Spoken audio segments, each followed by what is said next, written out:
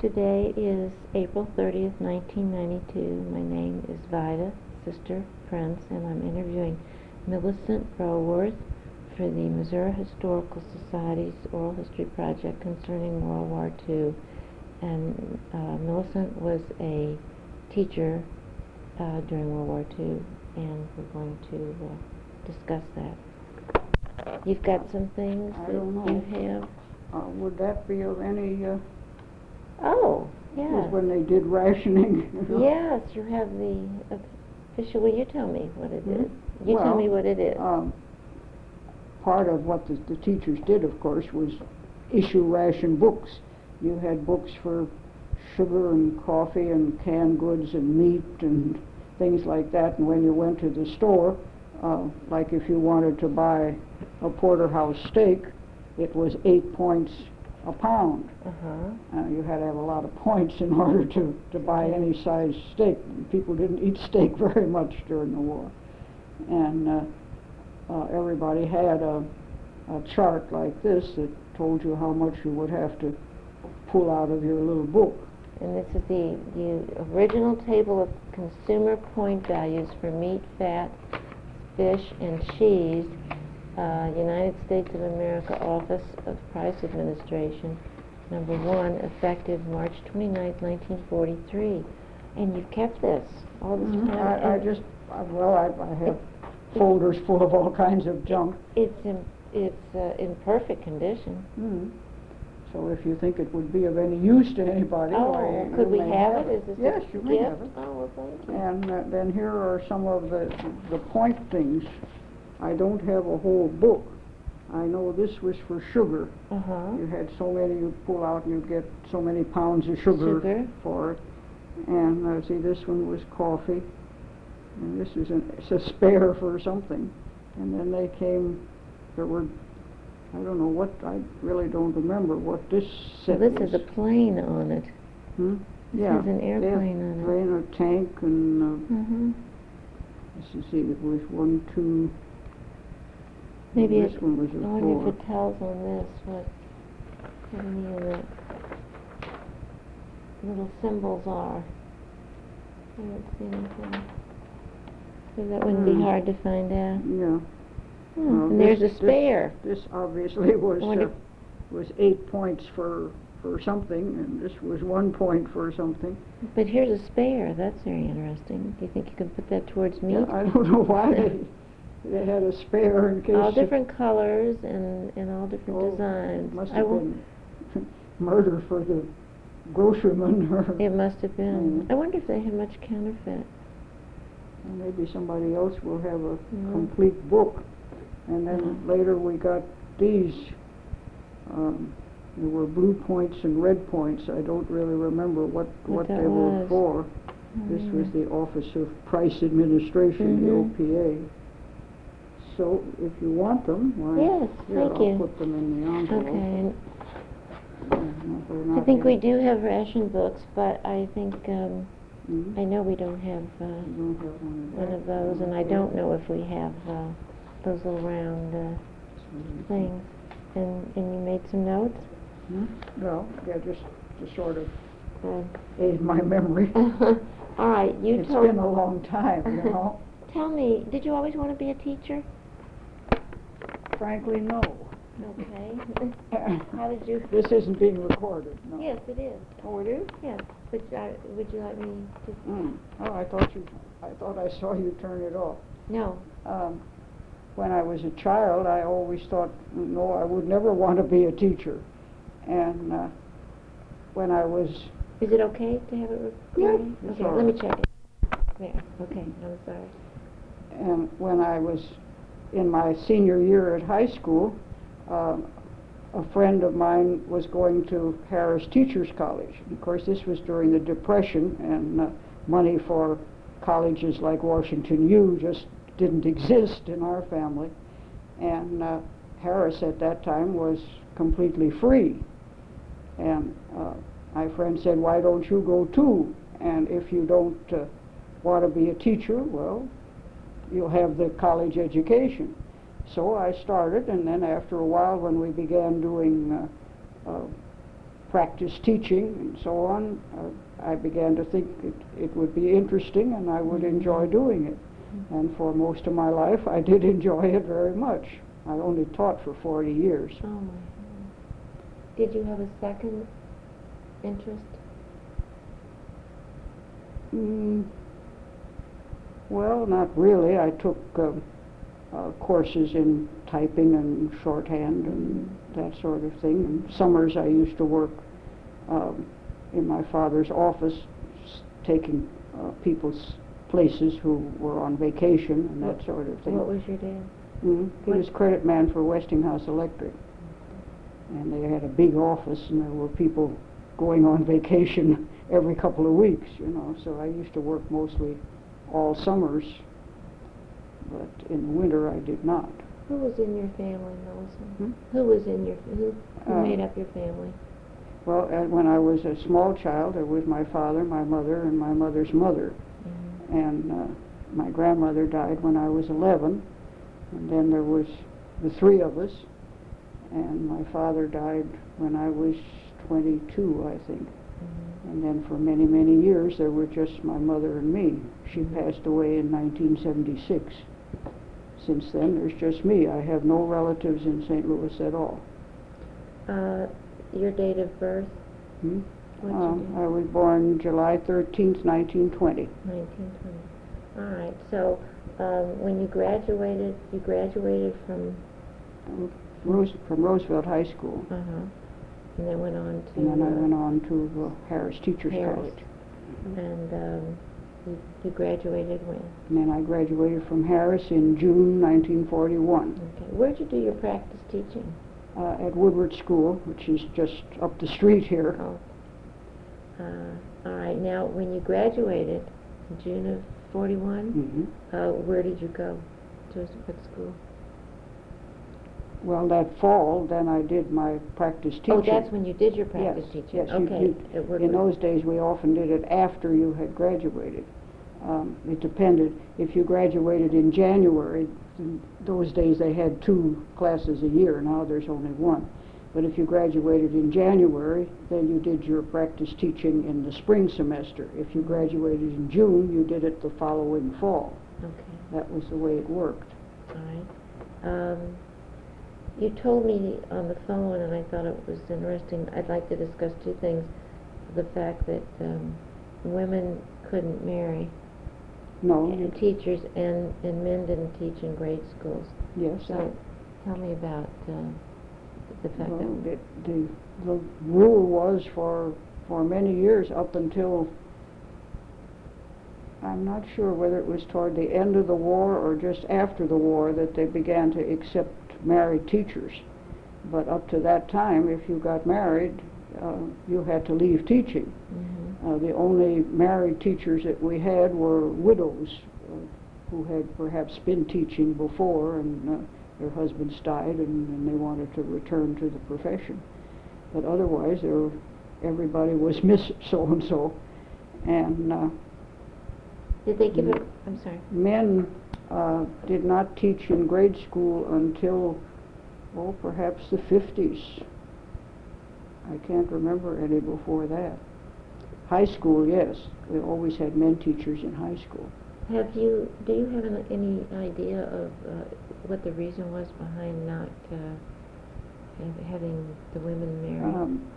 I suppose the idea was the, you might call, conflict of interest, that if they had a husband and children, they would often have to be out of school if the children were sick and that sort of thing. They wouldn't have single-minded thought of just their students. I have heard that because there were not that many things in those days that women did, were allowed to do, or things that were open for them, that they needed to make room for the younger teachers that came up. And that, so therefore that was... That's a possibility. That could have been one of the reasons for it. I had never heard that before, but I didn't. You never heard that particular reason, so I wondered if you had ever heard that. I can't recall that anybody ever explained the reason. This is the rule and this is the way you do it. Yeah. And why men didn't teach in grade schools, I wonder. That was. Well, at the time I was going to Harris Teachers College, it was run by the St. Louis Board of Education for the purpose of training teachers for the grade schools, for the elementary school. And it was almost impossible to become a teacher in the grades in St. Louis unless you had attended Harris Teachers College. Oh. When you graduated, the whole class was placed on a list, beginning with the one with the highest grades, you know, and then you were appointed to teaching positions according to when something opened, and they took you in turn that way. Could you say if you wanted that position or not, or did you have a choice? I doubt that you did. If you wanted to teach, you took what you got. But and during the 30s, during the Depression, there were the lists became quite long because they're like the previous class were not all appointed before the next one graduated, so they were just added to a list. And while you were waiting, you could be called to substitute. But you see, in those days there was no pension. People taught until they dropped, you know, or until they became so incapacitated that they couldn't teach anymore. I can remember as a child there was one teacher in the grade school, very nice lady and a good teacher. She had terrible arthritis. She couldn't walk up the stairs. She used to crawl up the steps to her classroom. But she kept teaching because she couldn't afford to quit. And the pensions didn't go in until after World War II. So that way there was little turnover in the schools. It took a long time for to get a job. Yeah, but then as the war was coming on and jobs opened even in factories and so on, a lot of them decided they weren't going to wait any longer. They would just leave the list and go and do something else. So by the time I graduated, the list had disappeared. And the first semester after I finished my practice teaching, I substituted every day, and the following fall I went into a more or less permanent position. So I didn't have to wait. Well, why did the list dissipate? You know, because people on it left and got jobs in other places. But the war hadn't started yet. The war hadn't started yet.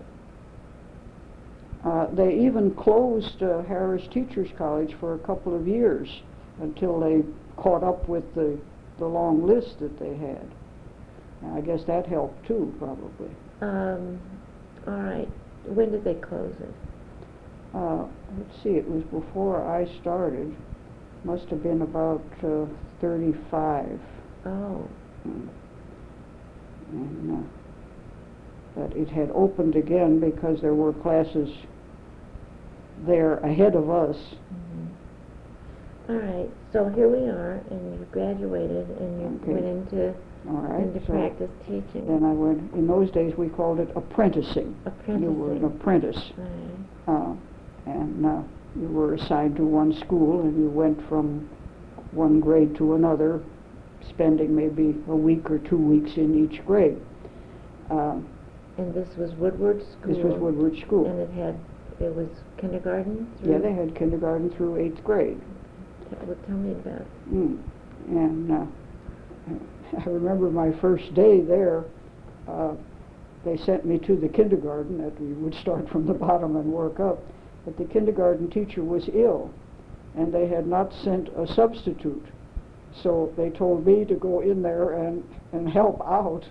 And of course they were registering the children. Well, here was the room filled with children and mothers, and some of them were crying, and it was quite a problem trying to get the information about all of them down on little cards and so on.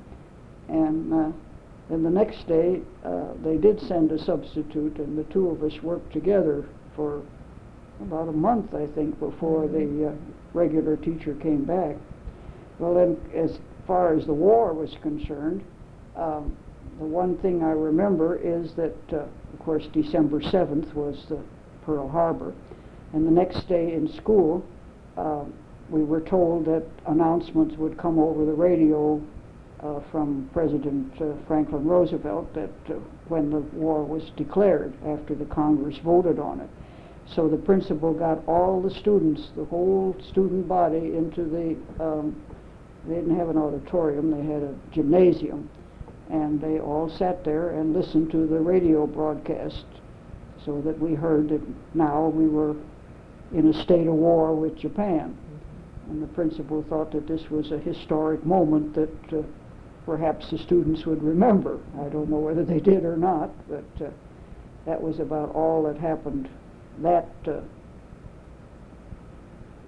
part. Did you have any questions? Did anybody, you know, did children, did you think it affected any of the children?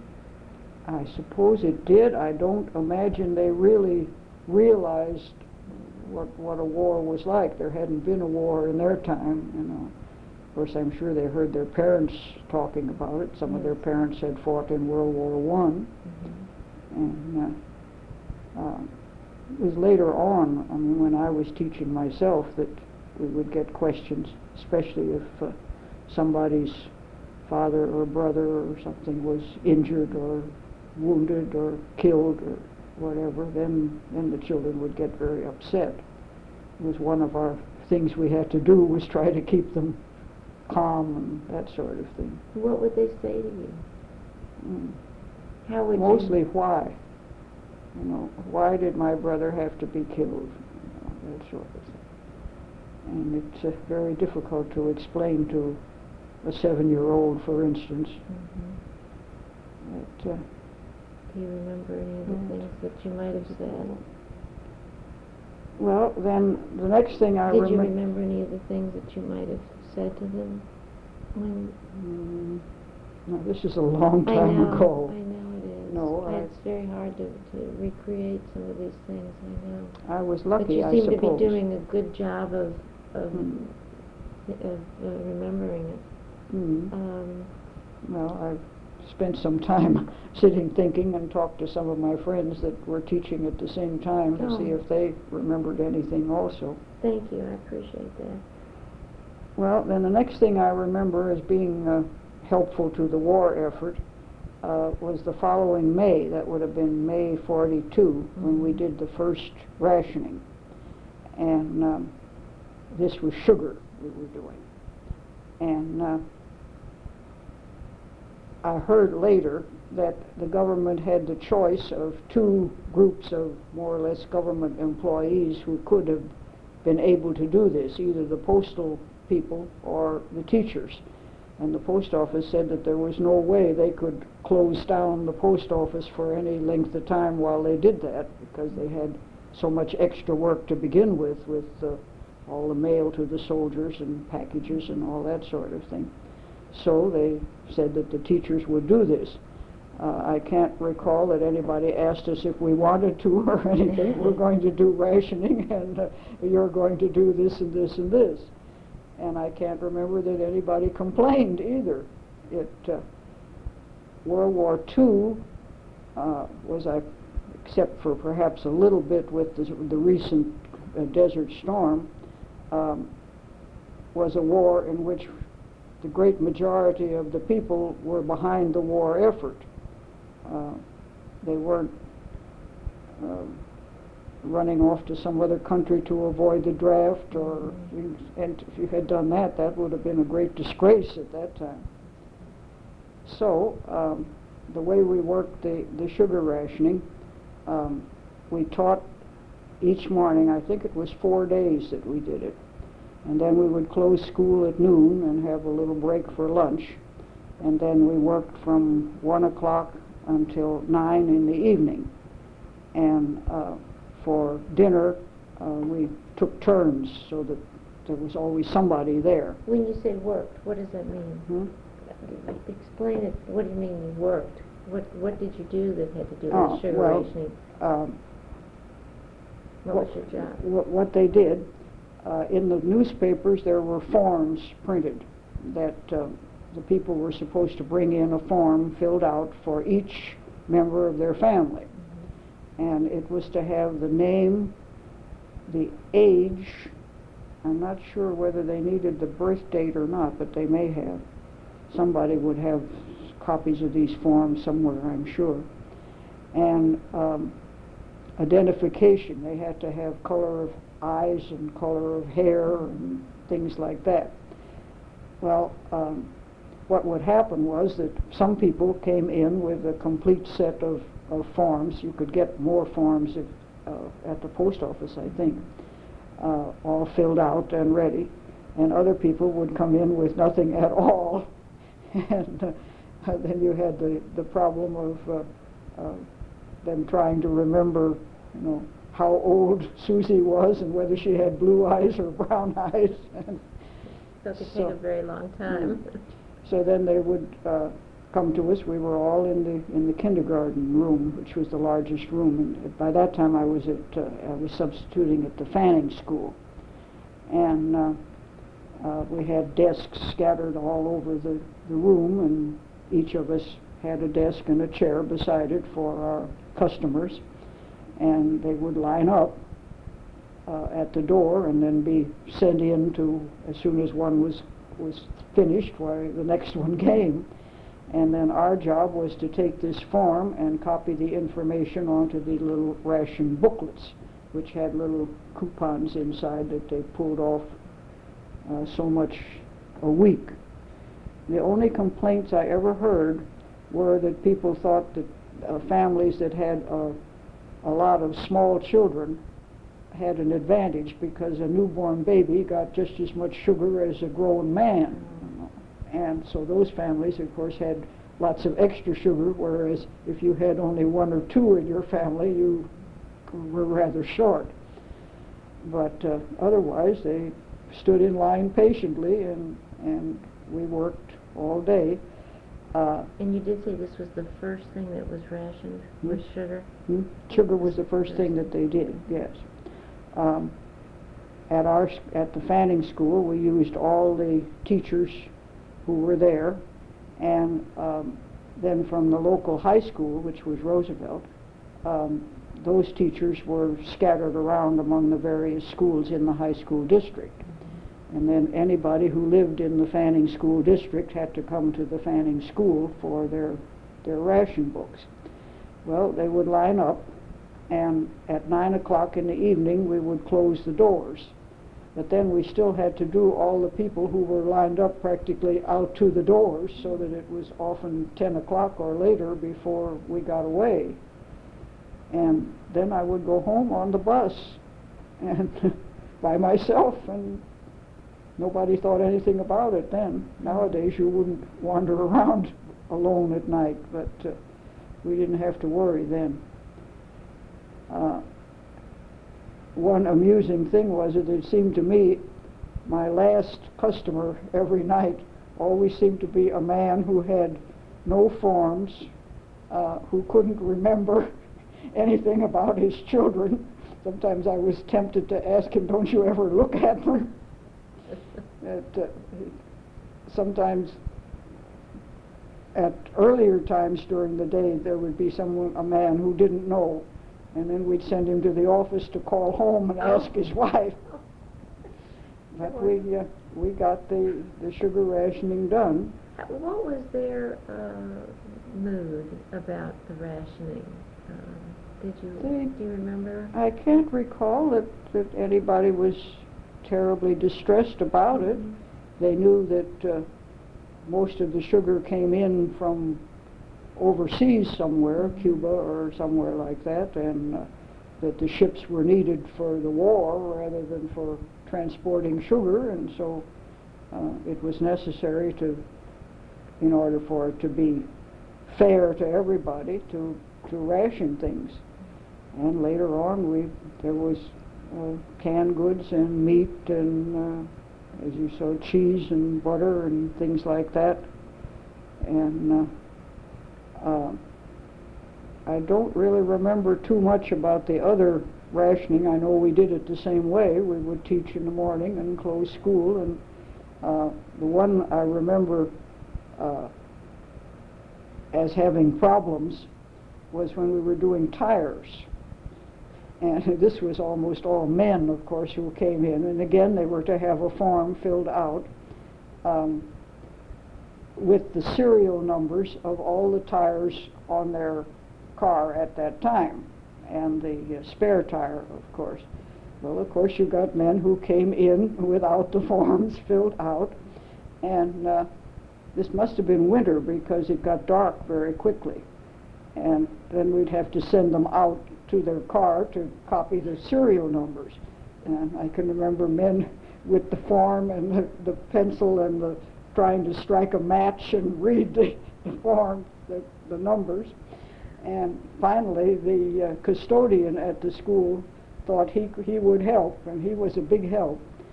He had a good flashlight, and he would go out with the men and hold the flashlight and read the numbers to them, and they would write them down on the form and then bring it in, and then we transferred it to the forms for tires and gasoline and so on. So that's about all I can remember about rationing, but... Did you keep your patience? Did you ever, could you put some humor into all of this? I mean, you're putting it in now, but... Yes, but, well, I can't recall that we got angry with them, and among ourselves we might say, why can't these people do it the way they're supposed to do it? But some of them perhaps didn't even get a newspaper and didn't understand. All they knew was that they were to go to the local school and sign up for ration coupons for tires and gasoline, and that was what they did. So we got through it somehow. Was there a certain schedule that, I mean, how often did you do this? That you close the classes and did well, this? Was it like once a month or? No, it wasn't that often. It was when we issued one book that would last for a year or so, and then when it ran out, then we'd have to do another session with them. But was everything separate? Like one time it would be tires and gas, and yes. Another time it would be sugar and... Yes. No, you never did more than one thing at a time. I believe later on, I hadn't thought of this until just now when you said, when a book expired, then they could go to the local post office and have a new one issued, so that we didn't have to do that. But we did all of them at first for 2 or 3 years. Of course, the war went on for quite a long time. Milcent, were you aware that this was being done in all school districts or not? Well, it was done in all school districts in St. Louis, I know. I don't know how they managed it in other cities. I never inquired, never thought of it. I spoke to a couple of teachers just in thinking that finding out who they were before I met you. Well, one was last week, and I said, did the war affect you as a teacher at all? And they said, no. I said, did you have any scrap drives? Did you do? No. So were they may make some recalls. Did they teach in the county or? No, it was more in the Ville, over on the north side. And, but I'll check back and see. Yes. Right. I know this was done all over St. Louis City by school district. Okay. Let's see, then another thing that we did every week was sell war stamps and war bonds. The arrangement was they issued these stamps which came in denominations of 10 cents, 25, 50 cents, $1, and $5. And each one had a little album in which you could paste the stamps. Each child. And when you got a full book of any one of them, it was worth $18.75, and then you could turn that in for a $25 bond. So each week, I think it was Fridays we used to do it, the children would bring their money, and I would have to fill out a form. We did a lot of filling out of forms. That's when we first learned how to do it, I think. How much, how many 10-cent or 25-cent stamps. Usually it was just 10 or 25 that they wanted. And then I had to figure up how much altogether and put that on the form. And if anybody had a completed book, they would bring that, and then you had another form where you mentioned that. Then you got the whole thing together and put it in an envelope, and the school secretary would take it to the post office and get the stamps or the bond or whatever. And it was quite an occasion when a student was getting a bond. We all praised them and told them how good and patriotic they were. And of course, when they brought the stamps and the bonds back, why, the teacher had to guard them carefully until the next time the student went home. So I cannot remember that any of them were ever stolen or anything like that. And it took quite a while. Each Friday you had to provide something for the students to do while the teacher was figuring up the money. And then usually, I was teaching 4th grade at that time, and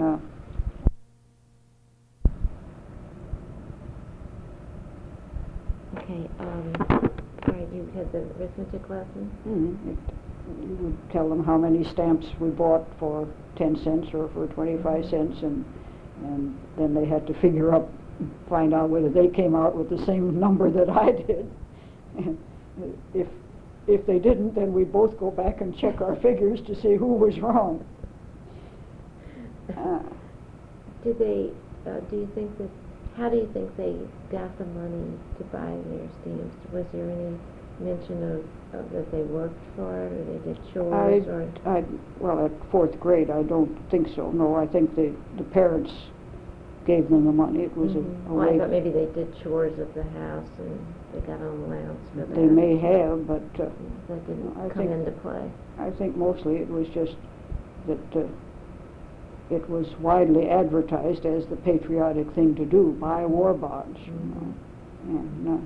And people did. And some of them had quite a little nest egg built up by the end of the war, which was a good thing. Then you did mention just a few minutes ago the scrap metal drive. I don't know whether we did it more than once. I remember one big scrap metal drive on a Saturday, and we came in, and everybody from the neighborhood was supposed to bring whatever they had. And I recall that we dragged out into the schoolyard the big scale that the nurse had for weighing the students, you know, the kind with a high post and a thing across with weights that balanced, you know.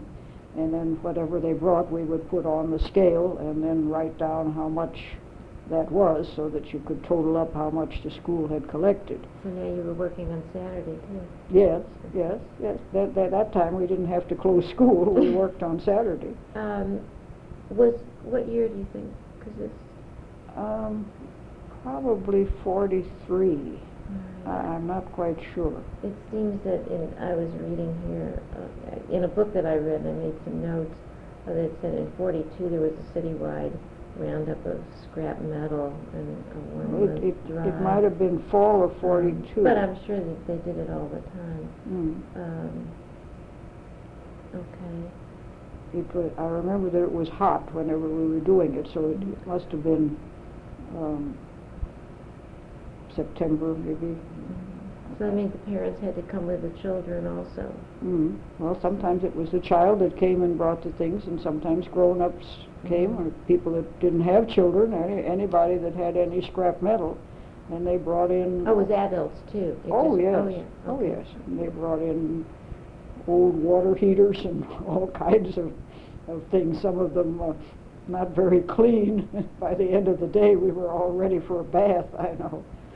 But so we'd have to, they would help us, of course, to drag this stuff onto the scale. And you didn't have to list anything here, did you? You just had to accept it? And yes, you just took whatever they brought. And who came and got it? That's a good question.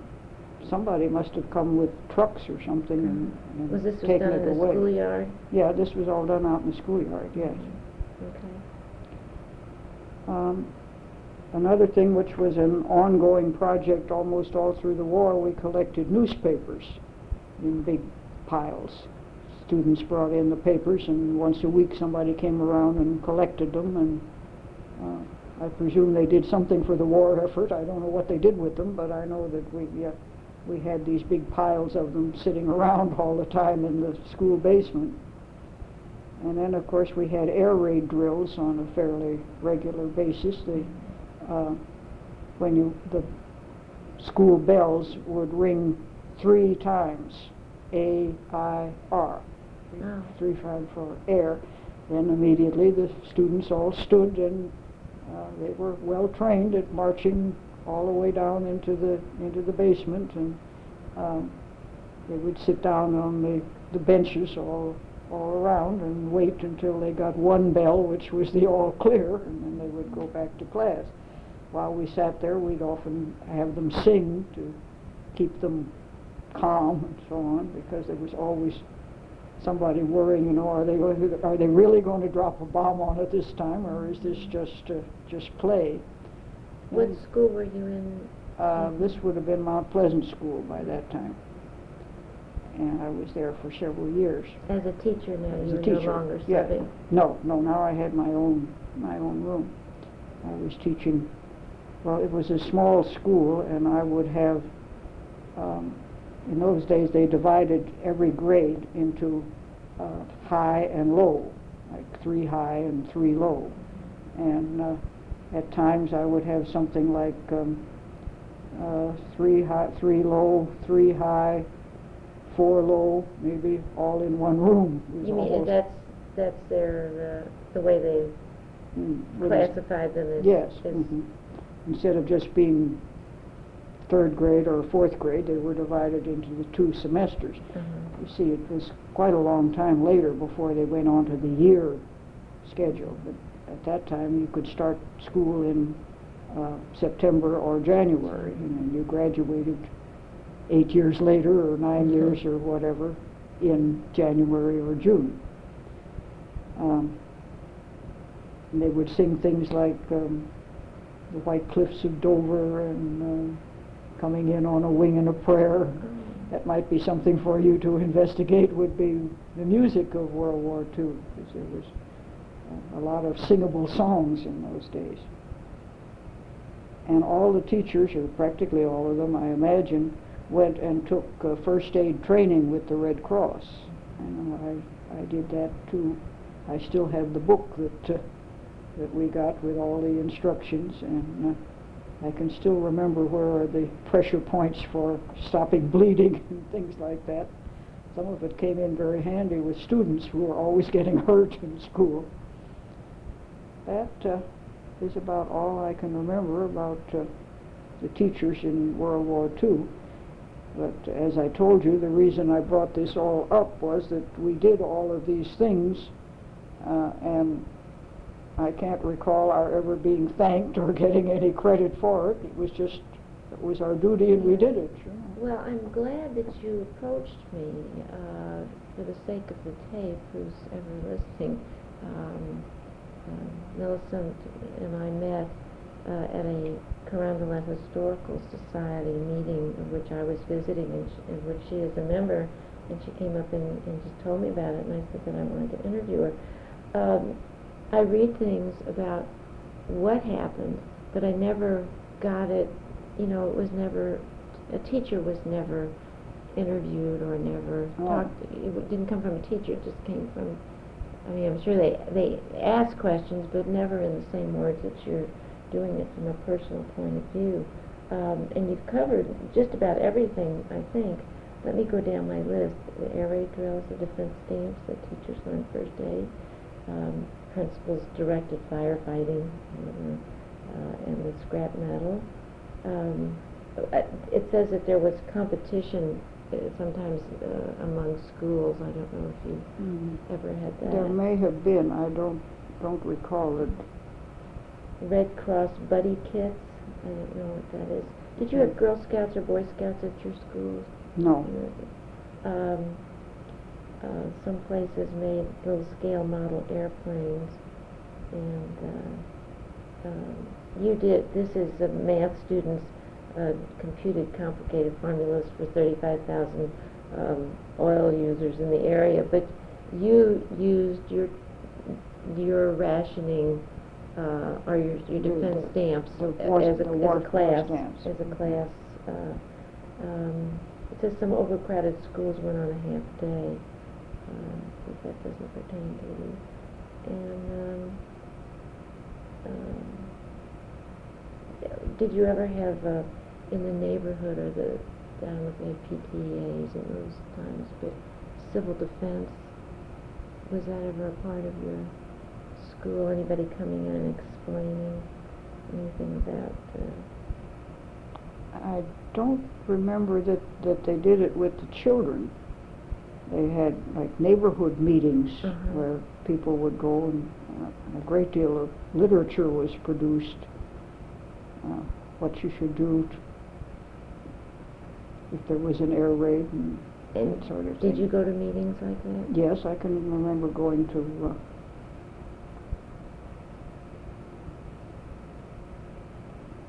can't remember where, but I know I did attend meetings and bring home literature about what we were supposed to do. Because luckily we never had to use this information. There were signs up on the buildings that were air raid shelters. I think all the schools were considered as shelters. I don't know how good they would have been. Do you remember blackouts? Yes. We had several of those where we had to turn out all the lights, and the street lights went out, and I can remember sitting with my mother on the front steps looking around and was surprised that you could see as well as you could, because with moonlight and starlight you actually could see quite well. Where did you live at the time? Here. Oh, right here? Yes. Oh. I've lived here since I was 14. Oh. And here is on 5612 Pennsylvania. Yes, that's right. And you live with your parents? Your father? Of course, my grandfather bought this house in 1890 when it was new, and our family has owned it ever since. We didn't always live here, but actually the family was living here when I was born. And then shortly after we moved away, and later we came back again. So a lot of history here. A lot of history. Yes, indeed. Did you pledge allegiance in those days? Yes, oh yes, every morning we had a little flag sat on the desk, and the children all stood and pledged allegiance every morning. And did you say prayers in those days? No, I can't remember our saying prayers, although there was no rule against it. If I ask you, which I sometimes do, and you don't have to have an answer, if there was one thing that stood out in your mind, whether it be a certain child or a certain time or a certain moment that they came, or anything else, that whether, is there something that stands out? One quite small thing. I had a little girl in my class, one of my classes, that whose brother was in the Air Force, and he sent home a large piece of nylon material that they made parachutes out of, which was they called camouflaged green and brown spots and so on. Of course, nylon was something you just couldn't get during the war, but this was, I don't know whether it was defective or a parachute that had been used or something, and her mother made her a dress out of the material, and she would wear it to school, and everybody was very much interested in her and her parachute dress. Luckily, her brother survived and is still living, as a matter of fact. How was it to see a child come to school after something tragic had happened?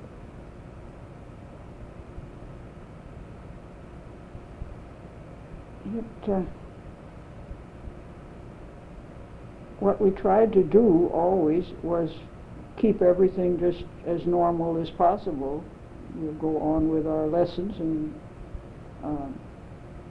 only if the child showed, suddenly the head down and they were crying or something, and you would go and put your arms around them and hug them, and it's about all you could do. How were you notified did the child just... The child would come in and tell you. It didn't happen often. I can only remember a couple of times. One brother who was killed and one father who was badly wounded, but he did recover. But there, I remember we did pray for her father. And, do you feel as though your teaching, since this happened to you right after you got out of school, out of college? Yes. Do you feel that your teaching would have been different had you not had this particular kind of 4-year experience? That you came out differently, or you had experience? Probably. It's hard to say what would have been when it wasn't. I guess I'm asking what the impact of the war had on your life and your profession.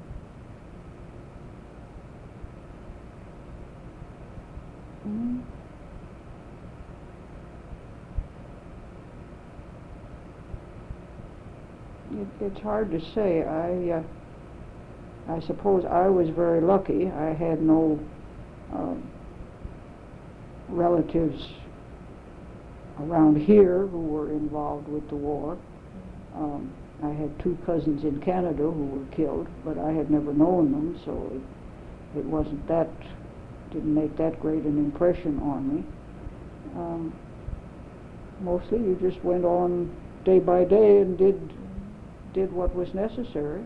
It seemed as though that the emotions of just dealing with people might have been stretched a little, and maybe the sensitivities were heightened as to needs.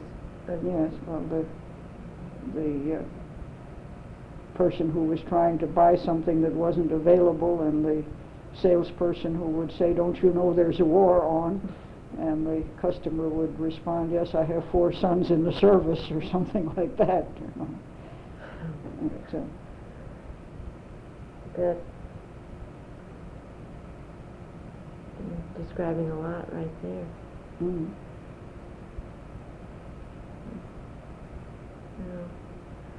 I'm sure that those children were very fortunate to have somebody like you doing it at that time, and I don't think people really do have any idea.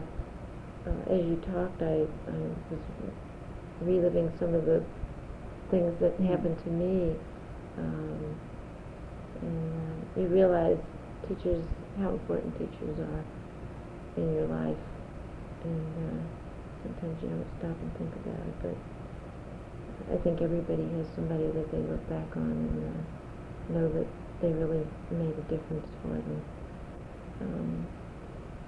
All right, now the war's over. Do you remember anything, like the principal would be when they were attacked, when the war was over in Europe? Did he, wherever you were then, were you still at was it Mount Pleasant?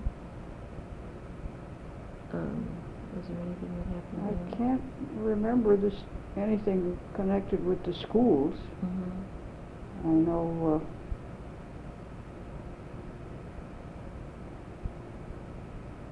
at night my mother and I went downtown, and the streets were full of people, and everybody was singing and dancing in the streets and things like that. Everybody was very happy about it, and I'm sure the children were happy.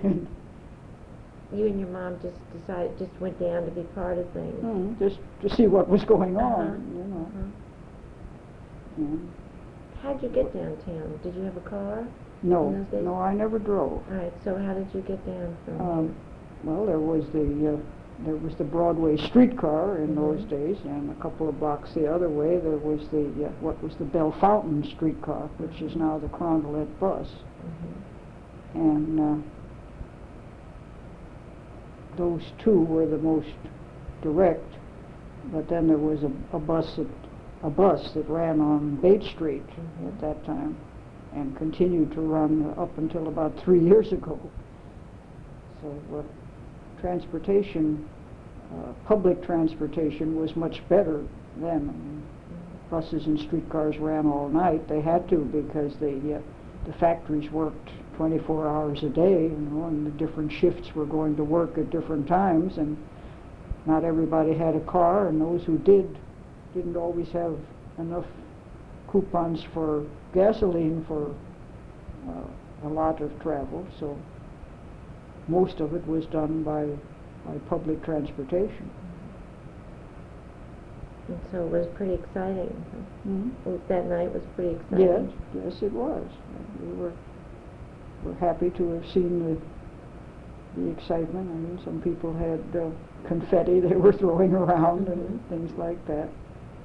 And of course, some people had had a little too much already, but there were no riots or anything very bad that happened. But were the streets just filled with people? Oh yes, yes, downtown. I think they must have had to turn off the traffic or something, because people were just wandering all around. And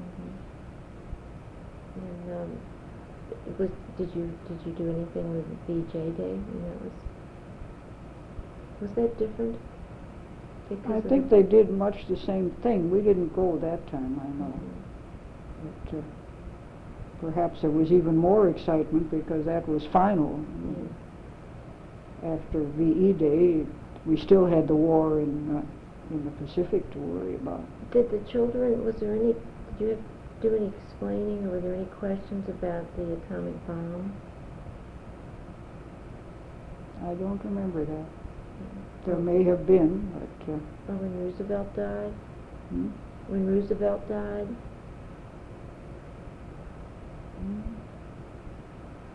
I suppose all these events were mentioned in class, but...